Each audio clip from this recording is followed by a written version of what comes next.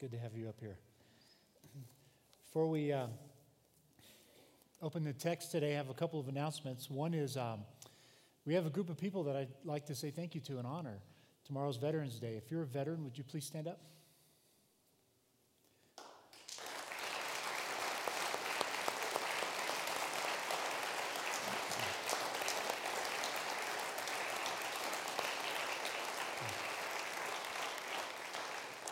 Thank you. We're deeply grateful for your service. Thank you for sacrificing and sacrificing for us.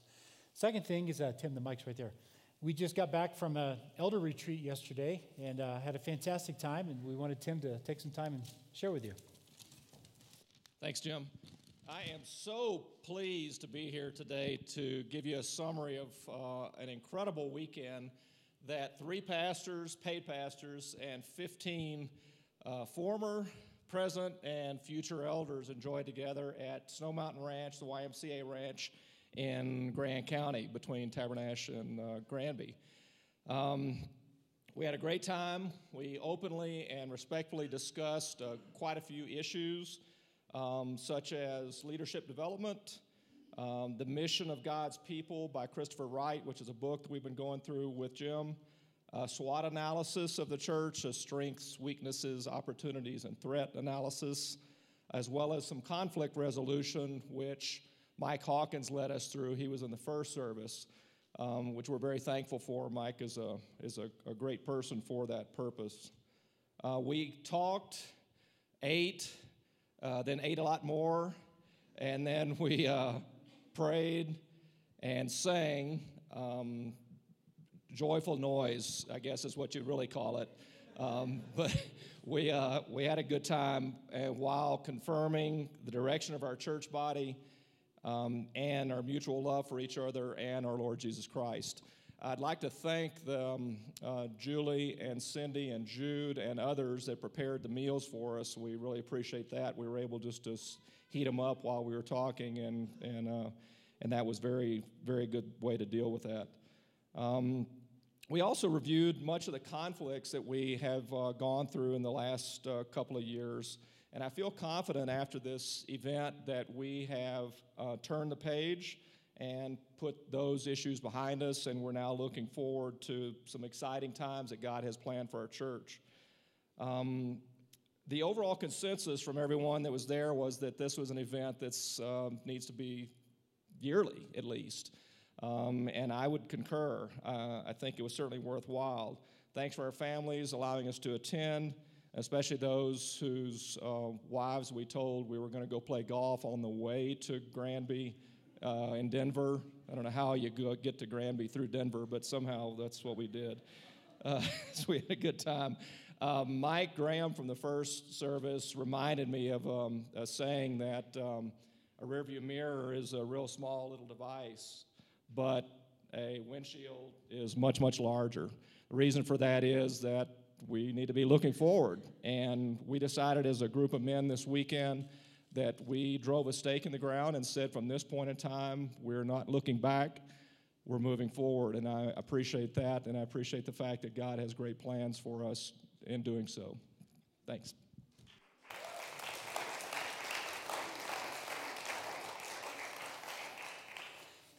I just got to say, you haven't lived till you've seen Kevin McDonald. Oh, no, I forgot what happens at Elder Retreat stays at Elder Retreat. Or Ron Bristol, or it was a good time. All right, if you have your Bibles, PDA, tablet, there's one in the old-fashioned kind in the seat in front of you. You might want to pull it out. We're going to be looking in Ephesians 5. We're in the middle of we're toward the end of a series called Waking the Dead. Today's a unique passage. It's a passage that has created no end of discussion in the church because it has the famous verse, "Wives, submit yourselves to your husbands as to the Lord." So this morning I was walking around before the church first service started and hugging wives and say, "This is dedicated to you. Submit to your husband." And I got all kinds of responses, from elbows in the ribs to rolling of the eyes to smiling to, "Oh, what does that mean?" And we're gonna take a look at this text today and try to figure it out. It actually, I think when we're done, you're going to find that it's a wonderful verse, and it may be revealing. I think it's revealing something very different than what we have looked at when we look at the verse itself. We're in the middle, or toward the end of a series in Ephesians. We've entitled it Waking the Dead. What happens when the dead wake up? When a person is dead and they come to know the Lord, regeneration occurs. The spirit becomes alive. And what happens when that person wakes up? So we've looked at all kinds of things. And in this Ephesians text today, just like all the other texts, it's going to be addressed to the church. So in Ephesians 4 through 6, this is all the commands about how we as a church are to live. And so I've been shaping it around DCC. What are we to look like? Dillon Community Church, what does it mean to be this new redeemed humanity? And you may remember the basic message of Ephesians is that God has created this brand new humanity, a redeemed humanity that wasn't found before, wasn't present. Between the Jews and the Gentiles, he broke down that hostility, that barrier, and brought them together. And so they became this new humanity, the fulfillment of the promise to Abraham in Genesis 12, that you would be a blessing to all the nations. And you've heard me say, we are evidence that God has fulfilled that promise, because I think almost everyone here, there may be a couple of exceptions, but are Gentiles. And so God has honored us. I was in Nepal a couple of weeks ago. You remember, in my class alone, there were 14 different ethnicities, not counting me, all Gentile. All evidence that God has done what he said he was going to do when he sent his son Christ, his son Jesus. So that is the story of Ephesians. So therefore, we become a blessing to the nations. That's our responsibility as a church. God loved us so that we would love others. He redeemed us so that we would be redemptive in the lives of others. He blessed us so that we would bless others. He forgave us so that we would forgive others. And that's how he has chosen to reveal his glory. We serve in partnership with the Lord. So in Ephesians 3, verse 20 and 21, we have that great benediction. To God be the glory in the church and in Christ Jesus. We work together, and we're going to see that same partnership present in this text today. So if you have your Bibles, turn to Ephesians 5:15. We're going to work our way through this and go back and put it do a little bit of work to put it in its original context so it makes sense. I want you to understand what the men and women of the first century world would have seen or felt when they read this text. It's startling. It would be startling to them. All right, verse 15. Be very careful then how you live, not as unwise, but as wise. All right, pause. Right off the bat, he starts this with the idea of wisdom. This represents wisdom, what he's getting ready to say. And he's going to contrast it with foolishness. To live as the wise. Verse 16, making the most of every opportunity because the days are evil. Do you capture the urgency behind this? This is a statement of urgency, taking every opportunity to live wisely because the days are evil. It matters. It is important how we live as a church. Your Christian character is significant, and it doesn't start tomorrow, it starts today. It's important. We'll come back to that. Verse 17, therefore do not be foolish, but understand what the Lord's will is. From time to time, people come to me, are trying to seek the Lord's will. This is one of the 2 or 3 verses I will take them right here, because it's very clear this is what the Lord's will is, to be wise, to not be foolish. And what does this foolishness look like? Verse 18, do not get drunk on wine, which leads to debauchery. That's the idea of it's a waste of time. That's what it means. And if any of you, and I know some of you have had too much wine, I've heard your stories, my story, and you've been around people that have had too much wine, you know that period of time is lost. All right? It's just gone. And that's what he's saying here. Don't be foolish. Don't do that. But, rather, be filled with the Spirit. Be filled with the Spirit. That's what God's will is. Now, the English word with creates a little bit of confusion here, because the English word with has a lot of variations on how it can be used. I'll give you an example. I have a bucket and I have a hose. So if I say fill the hose with water, I'm emphasizing content. What's in the bucket? You got it? If I say fill the bucket with water. If I say fill the bucket with a hose, I'm emphasizing the means by which we fill the bucket. But it's the same English word with. You understand the difference? One is emphasizing content, fill the bucket with water, and one is emphasizing the means by which you fill the bucket with a hose. It's easy to think that we're talking about being filled with the Spirit, but that's actually not what it's communicating. It's communicating be filled by means of the Spirit, or Dillon Community Church, let the Spirit fill you. The question is, with what? He doesn't answer that question right here. You have to go back. We didn't highlight it when we were in chapter 3 because we wanted to let you get to chapter 5. But if you go back to chapter 3, in the middle of verse 17, when he's talking about this mystery of Christ coming to the Gentiles, something brand new the earth hadn't seen, he says, "And I pray that you, being rooted and established in love, may have power, together with all the Lord's people, to grasp how wide, how long, how high, how deep is the love of Christ, and to know this love that surpasses knowledge." It goes beyond our capacity to reason. It goes beyond knowledge. And then what does he say? That you may be filled to the measure of all the fullness of God. I don't think it's possible to overstate how wonderful this text is. In a dark world, think of the Roman Empire. It's a dark world. It's a broken world. It's a world where there's gods on every street corner. None of those gods are real. None of them ever speak. We never anticipate that a God would want to fill us with himself, his own goodness. And yet that's what Paul tells us. So when the Holy Spirit came, this is part of this new era, this new covenant, which we celebrate, we will in a few minutes, with communion. Dillon Community Church, let the Spirit fill you with the goodness of God, the good things of God. That is amazing. It's just an amazing statement of a very personal, warm, loving God that wants to give himself to us. We have lots of examples of that. Romans 5, the love is poured out in our hearts by the Holy Spirit. Galatians 5, the fruit of the Spirit, love, joy, peace. He's filling us with the things that we were created to experience. Love, we were created for that. We're not created for hostility, are we? Joy, that's what we're made for. We're not made for sadness. And you can go on down through the list of all the fruit of the Spirit in Galatians 5, and you see that what God has in store for us is something fantastic. And this idea of letting the Spirit fill us with these things is addressed to the church. All the way through these texts here, these are plural pronouns, they're plural verbs, plural commands. It's addressed to the churches. The first church here in Asia Minor, but then 2,000 years later to us. This is addressed to us.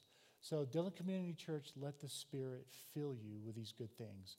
What does it look like when the Spirit has done that? Well, that's in the next few verses. If you look in, starting in verse 19, a little bit of English grammar here. There's a series of 5 participles or gerunds. Any word that ends in ing is a participle: swimming, talking, walking, eating, that sort of thing. This is the description of what the church looks like when the Spirit has done that filling work. And let's look at these 5 participles. Verse 19, speaking, that's the first one. Speaking to one another with psalms, hymns, and songs from the Spirit, or spiritual psalms, some of your texts may say. Remember in Ephesians 4:29, we saw that passage, let no unwholesome word come out of your mouth, but only such a word that brings encouragement to the one who hears. Here's the positive side of that. Speaking to one another, psalms, hymns, spiritual songs.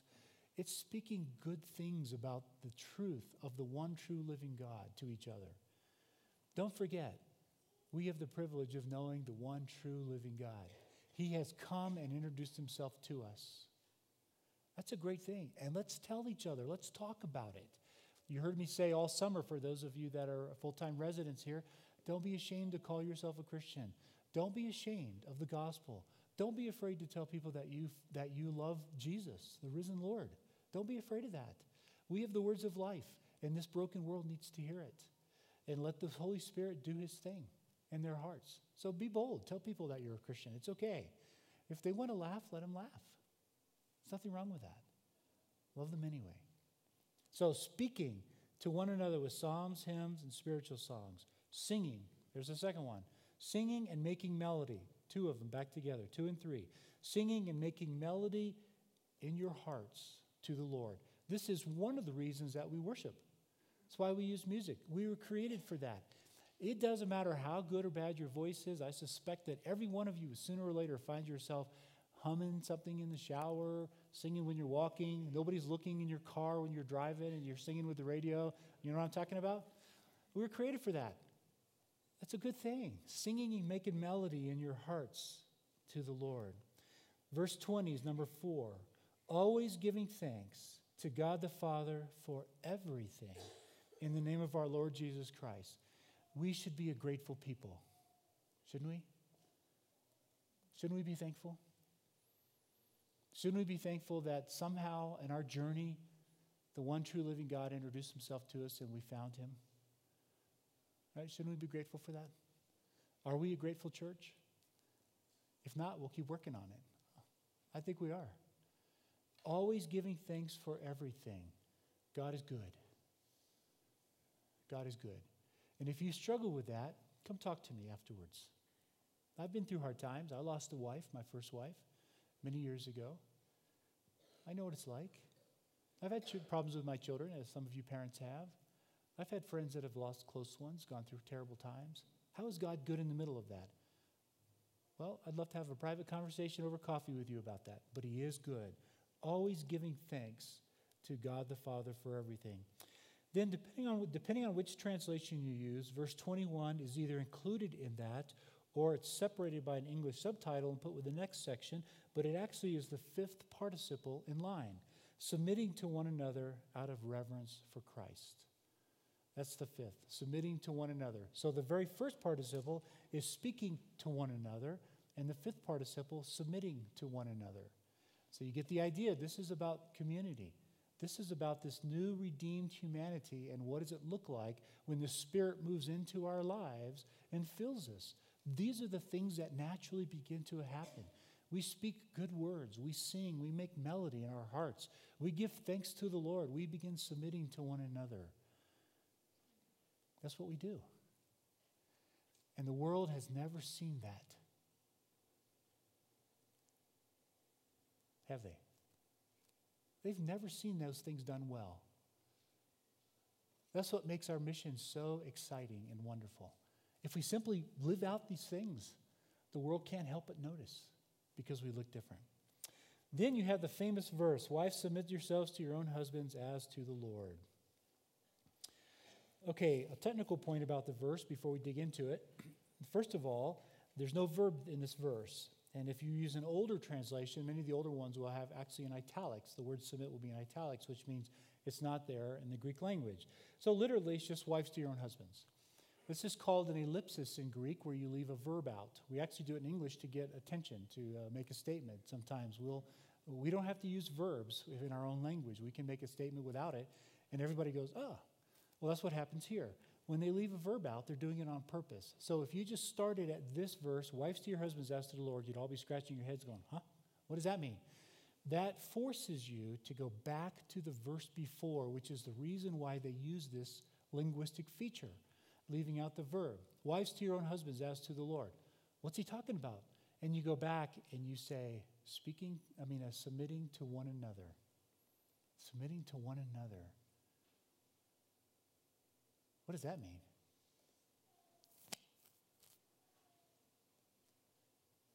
This is a startling statement in the first century, submitting to one another. Now pause just for a second before we talk about wives a little bit more. This is part of a larger section. You notice in chapter 6, verse 1, children obey your parents. Chapter 6, verse 5, slaves obey your masters. What Paul's doing here is he's following what was known as what we call today the household codes of the first century. Started with Aristotle. Aristotle sat down and wrote out these codes of what family life should look like and how it should be structured.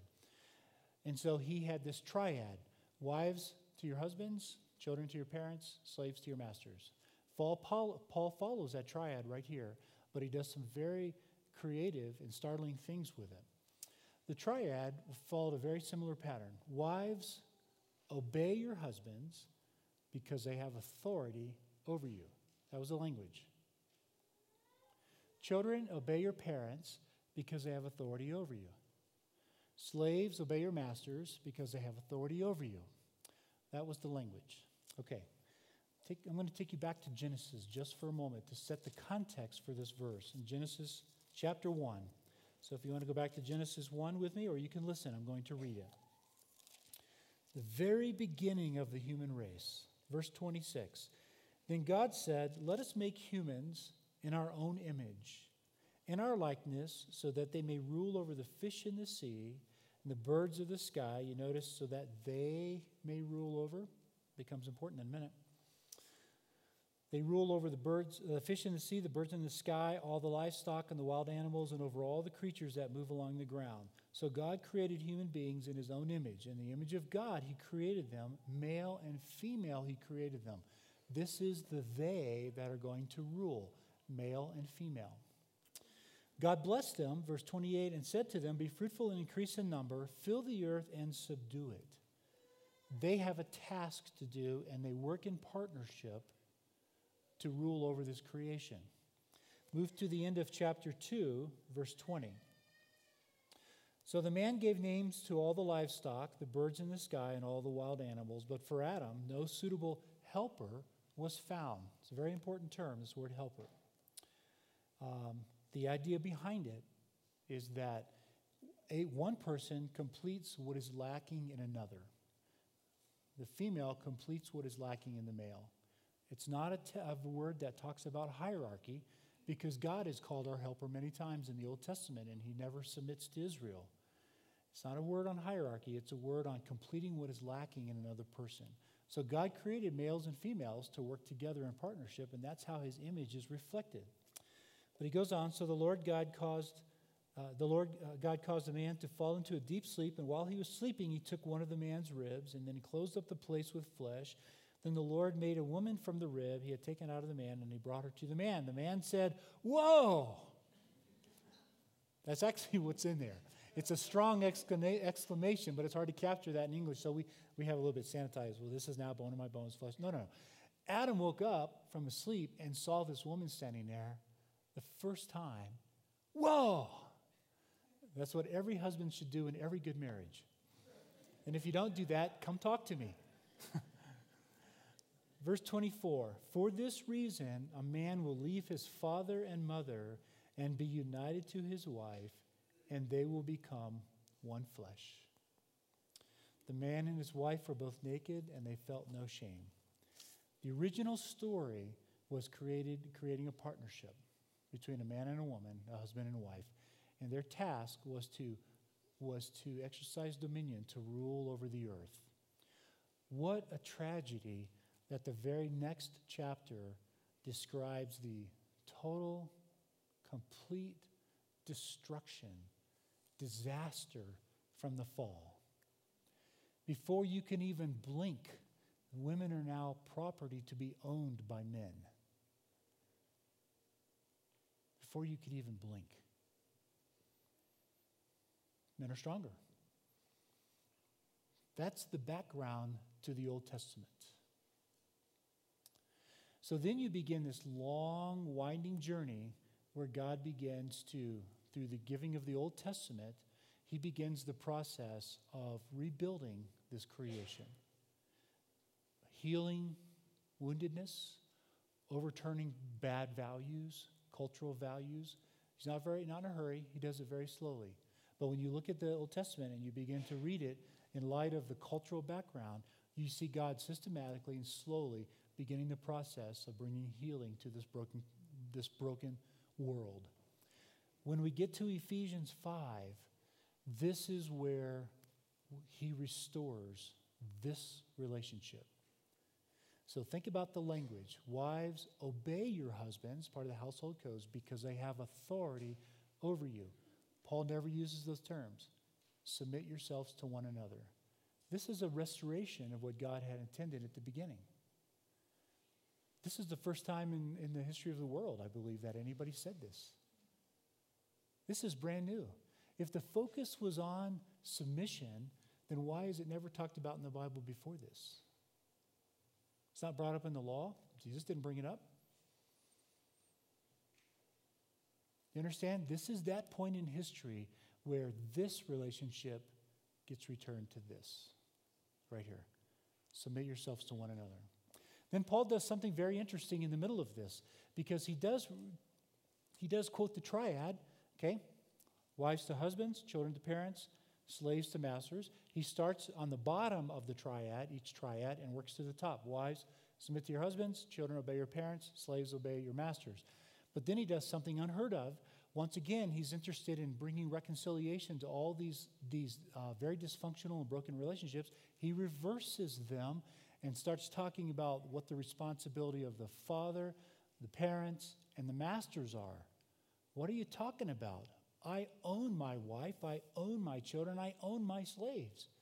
No, you don't. No, you don't. This is a restoration. This is part of God's redemptive plan.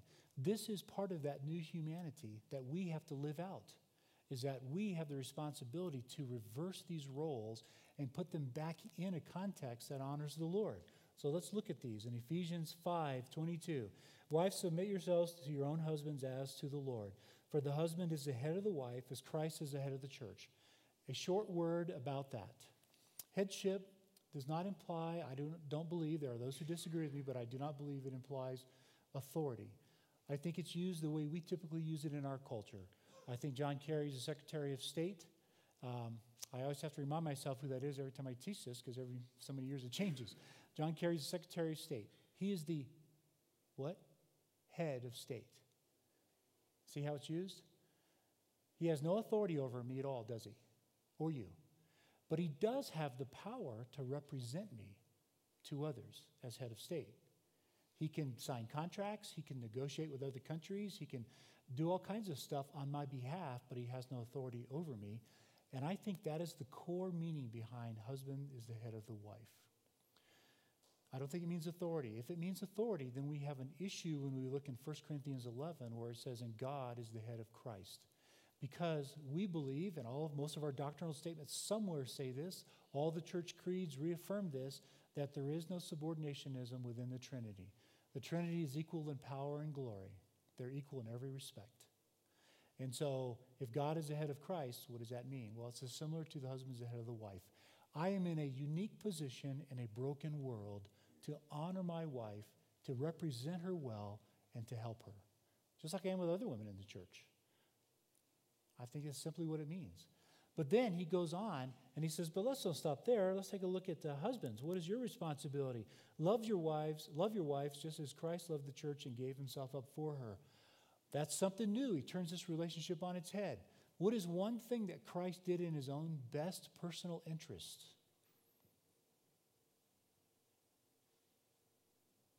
You won't find it. He was 100% sacrificial for the church. So who has the harder role here? Wives who willingly let a husband sacrifice 100% for them, or the husband who is tasked with that? Not 99%, not 98%, 100%. Christ is the model, complete sacrifice. In other words, your wife is more important than you are, husbands. But she's property. What are you talking about? Can you see it in the first century world? Paul turned it on its head. He does the same thing with, just a brief word, with children, parents. Children, obey your parents. Your parents do have authority over you, by the way. Wives, your husbands don't have authority over you. That word is eliminated in this context. But children, your parents do. So obey them. But then he turns around. Parents, do not exasperate your children in anger. What? I own those kids. No, you don't. No, you've been entrusted with them as a steward. As a steward. Don't exasperate them to anger. Rather, teach them about this one true living God. Love him. Love them. Help them to understand who this wonderful God is and what he's all about. Slaves, obey your masters. They actually do own you in the first century world. That hadn't been corrected yet. But then what does he say about the masters? Verse 9, masters, treat your slaves in the same way. Do not threaten them, since you know that he who is both their master and yours is in heaven. And there's no favoritism with God. Treat them well. You see how he turned each of these triads, these relationships on its head? Surprise the world. This is a return. This is the beginning of the return to what God had intended in relationships all along. We treat each other with dignity and respect. And by the way, that is unique to Christianity. We treat each other with dignity and respect. We partner together. This is what we do. Then he concludes a section on husbands and wives with verse 31. For this reason, a man will leave his father and his mother, and he quotes Genesis 2, chapter 2. So he reverses Genesis 1, and he concludes with Genesis 2. What? For this reason, a man will leave his... What reason? For what reason? Look in the text. Verse 29, at the end. Christ... after all, people have never hated their own bodies, but they feed and care for them just as Christ does the church, for we are members of his body. For this reason, marriage is instituted. What that means, I think, is way back in Genesis when God instituted marriage, he did it knowing full well that this would become our first voice in the gospel. For this reason, because we are members of this one body, marriage is instituted. Look what he says after this. This is a profound mystery, you think? But I am talking about Christ and the church.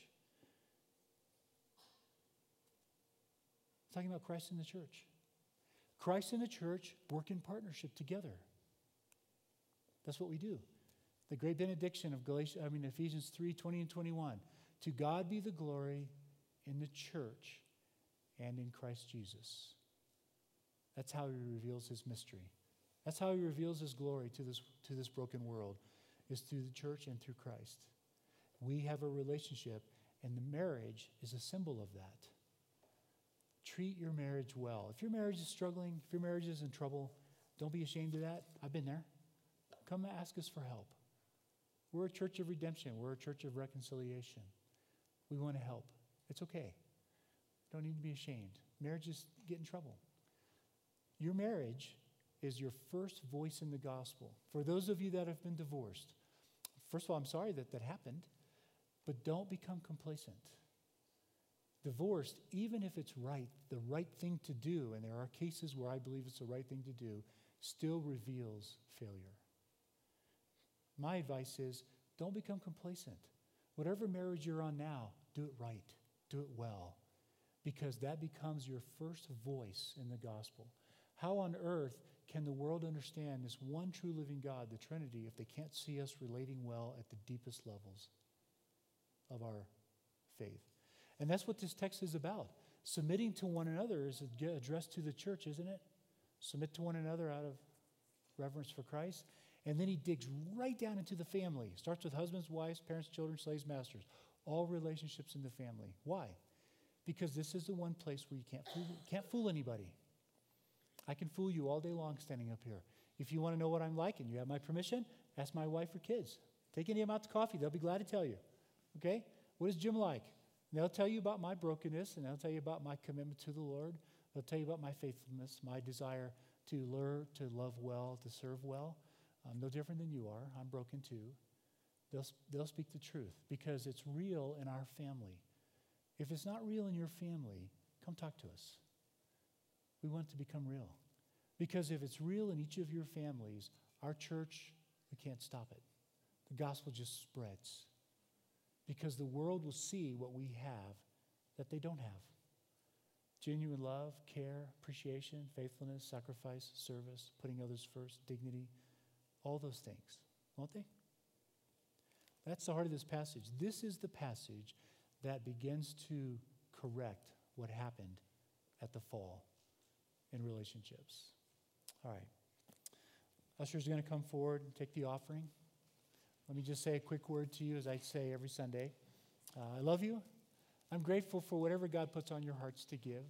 It's a partnership. He puts it on your hearts. You give it, and we spend it for his glory. You approve the budget and the plan, and we do it well. Our commitment is to always spend it well. So let me just say thank you for whatever God puts on your hearts. We're delighted in that. So let me pray. Father, thank you for these gifts, Lord, that these people have brought and that we as a church are about to receive. Our commitment to you and to them is to use them wisely. Thank you for loving us. Thank you for blessing us. Thank you for helping us to be a blessing to others. In your Son's name we pray. Amen.